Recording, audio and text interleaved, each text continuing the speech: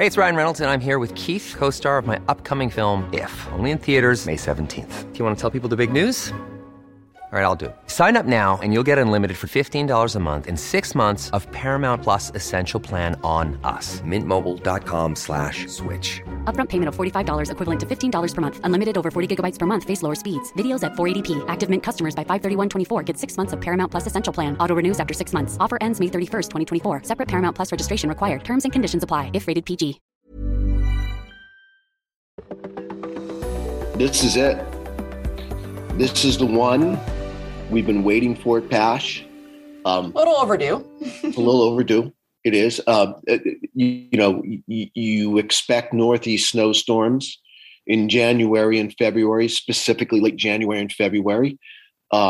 This is the one. I'm convinced. I don't have, and you don't. No one really has all the details. Everything's there. We'll talk about that coming up. You're listening to the Weather Insider podcast for Wednesday, January 12th. Jessica Pash, Bernie Rayno, it's so big of an event. I don't even think we're going to talk about football today. Yeah. We'll get right into the storm. It's quiet for the next couple of days. Everything starts to set up. And, there's one of the rules, Jessica, and I don't know if you know this rule. There was a rule when I got the AccuWeather, and this is where it starts.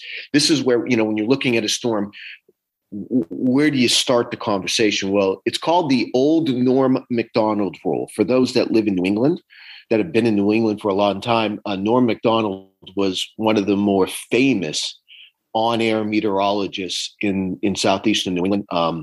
God rest his soul. He passed away several years ago, but I had the honor and privilege to work with the man when I first arrived at AccuWeather in 1990. And his rule is, and I call it the old Norm Macdonald rule, and he may have gotten it from somewhere else, is that when you have a storm, when you have energy, it exits the U.S. where it enters. And what I mean by that, where the energy enters, it exits at the same latitude. That's interesting. When it comes to the U.S. So, and it's a guide. It's not a steadfast rule, but the upper low will be coming in the energy comes in on the northwest coast tomorrow, late tonight, tomorrow morning, right? So right away, that tells you, well, you should look at this system exiting at the same latitude along the East Coast, which would be somewhere across New England, north of Boston. So right off the bat, what does that rule tell you? That it's a rule, it's a guideline, it's not a steadfast rule. That right off the bat, you would think, well, wait a minute, the odds of this system staying buried and pulling, let's say, off the Carolina coast, right off the bat, you should think, well, you've got to worry about that's being right. And remember, modeling, a couple of days ago on Monday, Pash, showed this thing getting buried off the Carolina coast. That's right. And right off the bat, you should be suspicious of that. Mm-hmm. I think that part of what is slowing down the storm a little bit is that blocking high in the Northeast. And that's also what kind of sets the stage before we even get to the Northeast. That's what sets the stage with the cold air out ahead of it. And we were talking about this yesterday, Justin Pavic and I, and we were saying it's almost like a roadblock. It kind of directs the storm from the north central and upper Midwest into the Southeast. It's like a roadblock that prevents it from coming into the Northeast, because Alberta Clippers, what are the odds that they typically come that far south, Typically, and the problem is it's a number of pieces. I was talking about the piece coming into the Northwest, but what allows this to dig is what you just brought up. You've got energy coming across the Canadian prairies out of Alberta and in the Saskatchewan, and that's what causes the whole trough to not move from west to east, because it could still move west to east, but it causes it to dig. And then the blocking high that you talked about causes the meteorological traffic jam. So there are a number of things that are going on, and there are a number of pieces with it that makes it complicated. But that's the beginning part, the overall pattern, as you talked about. Yeah, but I think that also something to keep in mind is to be careful, because we talk about how over oceans, especially over the Northern Pacific, we don't have a lot of sensors and a lot of ways to get the information from the storm to sample it, to then put that into the models. And so I think we have to be still wary of what we're forecasting until that piece of energy actually comes ashore, which, like you said, should be tonight and tomorrow morning. I agree. But here's what tilts it to me, and this is why you can tell I'm amped up for this. I believe there's a snowstorm. I believe, because of the reason that you just talked about, that the exact location of where this energy is going to go is a little up into debate. But here's what just crystallizes it for me for the Northeast. The cold air mass that is in here, that was here over the weekend, is leaving, but there is another fresh injection of cold air coming. Just as cold. Friday night, very cold. Friday night and a Saturday. And then also, if you look at the 500 millibar, you've got that one piece of cold air coming, but there's a second one. There's a second little trough that swings through the Northeast just a little bit as we get into Saturday night and Sunday. And when you look at the surface map on the modeling here, and again, what I think about this, the fresh injection, the energy that's bringing that is already across the North American continent. So it's already being sampled. So I don't have any doubt about that. But what I see is, once I see a fresh injection of cold air coming in, and this is real cold air, you just mentioned it. I see a high pressure system in Sunday morning, about 1,030 millibars sitting across Burlington, Vermont. And you look on the southern edge, what do you see? An area of low pressure across the southeast. That's a textbook surface map, 24 hours in advance for a Northeast snowstorm. And when I see that, that's I remember being taught, that was like one of the first things I was taught at Penn State. And then it was crystallized when I got to AccuWeather about 30 years ago, that look at the surface map and all of a sudden it's there. Now, where's the storm going? Is there going to be a primary low that tries to go up into the Midwest, and then there would be a secondary event, in which case then during the transfer there would be a rip-off zone? That's a possibility. Yeah, that's a possibility. Is the storm coming up the I-95 corridor, or could it be a little farther east and hug the coast? All possibilities. Now, much of what I see tells me, and I was talking with Brett Anderson about this, the GFS, the American model, is suggesting a primary low coming up in the Midwest, and then there's a secondary storm. Understood, but I understand that all of its ensemble members are farther east. I don't buy that solution, that there's a primary coming up and there would be a secondary. I think there's one storm, it forms in the southeast, and then it comes right up the coast. And it's along in east of the night, or along 95, right along the 95, in which case then you're talking snow going over the rain along the 95 corridor, including southern New England. But again, if that upper low is a little farther east, then you have to spread the snow east. If there's a primary low, that could bring problems. But no matter how you slice it, to me, this is going to be a Northeast snowstorm. Don't have the details, but that fresh injection of cold air, to me, and from forecasting with me, that's it for me. That's like, when you see that, it's coming. Now we have to figure out the details. Yeah. And I think there's a couple other things also to consider with this. And I'll just kind of ramble them off here, and then you decide which one you want to take on. But one is the possibility of severe weather in the southeast on the north side. That's absolutely one. And then two, depending on the track for the Northeast, we have to be concerned about flooding, coastal flooding, the possibility of gusty winds on top of that.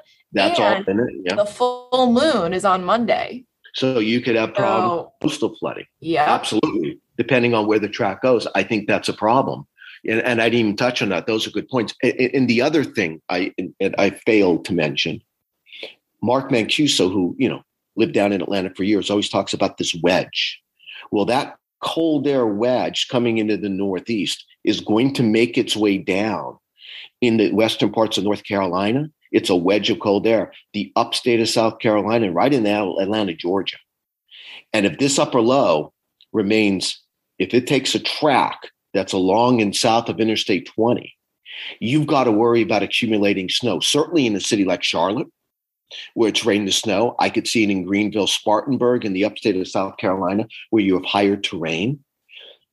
And I don't want to set the entire Southeast in a panic, but there's going to be snow with this in northern Georgia and perhaps even northern parts of Mississippi if this upper low cuts off and you get cold air. And I see snow possibly in Atlanta out of this because of that cold wedge that comes in. It's usually along and east of I-75. Mark Pancuso always talks about this to me, the wedge coming in. So that's something we have to worry about. But you're right. There could be severe weather on the southern side. I think it would be limited to the Gulf Coast. And the other thing, as you talked about, a soaking rain with the possibility of some coastal problems as well. Yeah, so we have everything with this. The good news is, though, nobody can say that they didn't have warning. In the Southeast, if they mess this up and if they are not prepared for snow or ice, that is on them. Because that's the other thing I didn't consider about Pash is that there might be a little ice with this too, depending on how deep the cold air is. And by the way, if you just look, assuming, and I think this is right, once you get a storm, that you have a strengthening storm too. The other thing is that as this comes north, it strengthens. It's pressure. Well, I don't know if it's going to be a bomb cyclone. I don't think we're ready. It looks like they were hinting at that, though. It's hinting, but it is going to be a strengthening storm. And once you get a storm, my rule of thumb is in my head. Once you're below 990 millibars, you're talking about over a foot of snow on the northwest side of the storm. That there's going to be a zone on the northwest side of the storm that you're going to get a foot of snow. And I think that is very likely. Once you get, I don't know, out of maybe once you get into Western Virginia. See, to me, this is an Appalachian special. That's what it looks like to me. This looks like a snow going over to rain, and you will get snow, I think, on the front end, Philadelphia, even Washington, D.C., New York City, Boston, that goes over to rain. But the heavy snow is that classic Appalachian, from I-81 in Western Virginia, right up in State College here at AccuWeather headquarters, Hagerstown, north and west of, D.C. is going to be a fight once you get north and western suburbs. I think DC would go over to rain, but there's a fight with rain and snow. I think Harrisburg, there's a fight with the rain snow line. You're very familiar with that area. But then once you get into the Pocono Plateau on west, I think there's over a foot of snow. And then once you get interior parts of New England, like New York State, like a Binghamton, Albany, Burlington, western parts of Maine, it's over a foot of snow. And this could turn into an area where you have lots of blowing and drifting if the storm bombs out. That's what it looks like to me, a Appalachian snowstorm. But as you bring up the points, you have to tap the brakes on being too specific. But to me, the storm's coming. So from the southeast to and you know what we didn't talk about, Pash? What this does in the plains. I mean, there's going to be several inches of snow with this across the eastern. They've had their fair share already. But they're going to get, and you watch someone in Iowa on the northeastern side of this upper low will get over a foot. Funny things happen out there that you don't think that there's going to be like 12, 13 inches and someone comes in with this 15, 16. So that's going to be a problem Friday and the Saturday. Yeah, central Iowa. You could have snow down to Little Rock. You could have snow down to Nashville. Northern parts of Mississippi, Alabama, rain going over to a period of snow, and then it comes northward. So I think this is going to be a big storm. I'm on board with the northeast snowstorm. I think it favors the Appalachians over the coast, but there are many things, as you bring up, that we don't know yet. But I'm telling you, that fresh injection of cold air, that's a lightning rod for me. You see that, storm's coming. We just have to get the specifics, but climatology would suggest that this comes up the 95 corridor, rain along the coast. What you talked about is the coastal problems. You have an area of a fight right near the storm or just to the northwest where it could be some ice, or there's probably going to be some ice with this. But just west of the storm track, because of that pressure is lowering, this looks like a foot of snow to me. And right now, I would say anywhere from the I-81 corridor up the spine of the Appalachians, northeastern Pennsylvania, Harrisburg's close, Binghamton, Poughkeepsie, you could be fighting with it. Albany, Burlington, most of Vermont, Western Maine. Once you get to Boston, New York City, Philadelphia, Washington, D.C., the farther north you go, the longer period of snow before a changeover. But I do believe in a changeover. Yeah. And you said I'm familiar with the Harrisburg area. I worked there for about 2.5 years. And anytime there's a fight, the ice wins. Yeah, you're exactly. Usually that's right. And I unless the storm track is a little farther east. Mm-hmm. But that I-95 track, there will be a fight and ice will win. I agree with you. Yeah, 5 days out still for the Northeast. So a lot's still going to change between now and then. But we're talking about Friday night in the plains, Saturday night, Sunday across the Southeast, Sunday night, Monday, Mid-Atlantic, Northeast. Long week ahead of tracking. Long week ahead. So just so for everybody, for the network, I will not be on the network. Unfortunately, I am at home recovering from sickness. Pash, we're going to try to Skype in those the next couple of days. We'll get you in. We got to get on this. This is the one I've been waiting for. I know. I said Bernie must be dying at home just to be on. Dying is probably, yeah. And unfortunately, my wife is also recovering from sickness, so she's stuck with me for the next 5 days. She gets to listen to you ramble on about the snow. I've already been rambling all morning. So she unfortunately stuck with me for 5 days. Imagine that. I was going to say HELL. She has. All right. That's all right. So listen, make sure you download the AccuWeather app. We'll keep you updated with the storm. Listen, lots can happen. We don't have the details, but I'm convinced there's a snowstorm in parts of the Northeast. Right now, I'm going with climatology. That is the storm coming right up the coast along the I-95 corridor. And as Pash talked about, some impacts all the way in the Southeast. Any parting shots, Jess? No, just the AccuWeather app has a great feature, Wintercast. It's going to let you know when the snow stops, if you're getting any ice out of it. And again, it's all free right at the palm of your hand. All right. Have a good Wednesday. Thank you for listening to today's edition of Weather Insider. For the latest in breaking weather news, be sure to follow Bernie Rayno on Twitter @AccuRayno. And be sure to subscribe, rate, and review all of our podcasts on Apple Podcasts, Google Podcasts, Spotify, or wherever you listen to your favorite shows.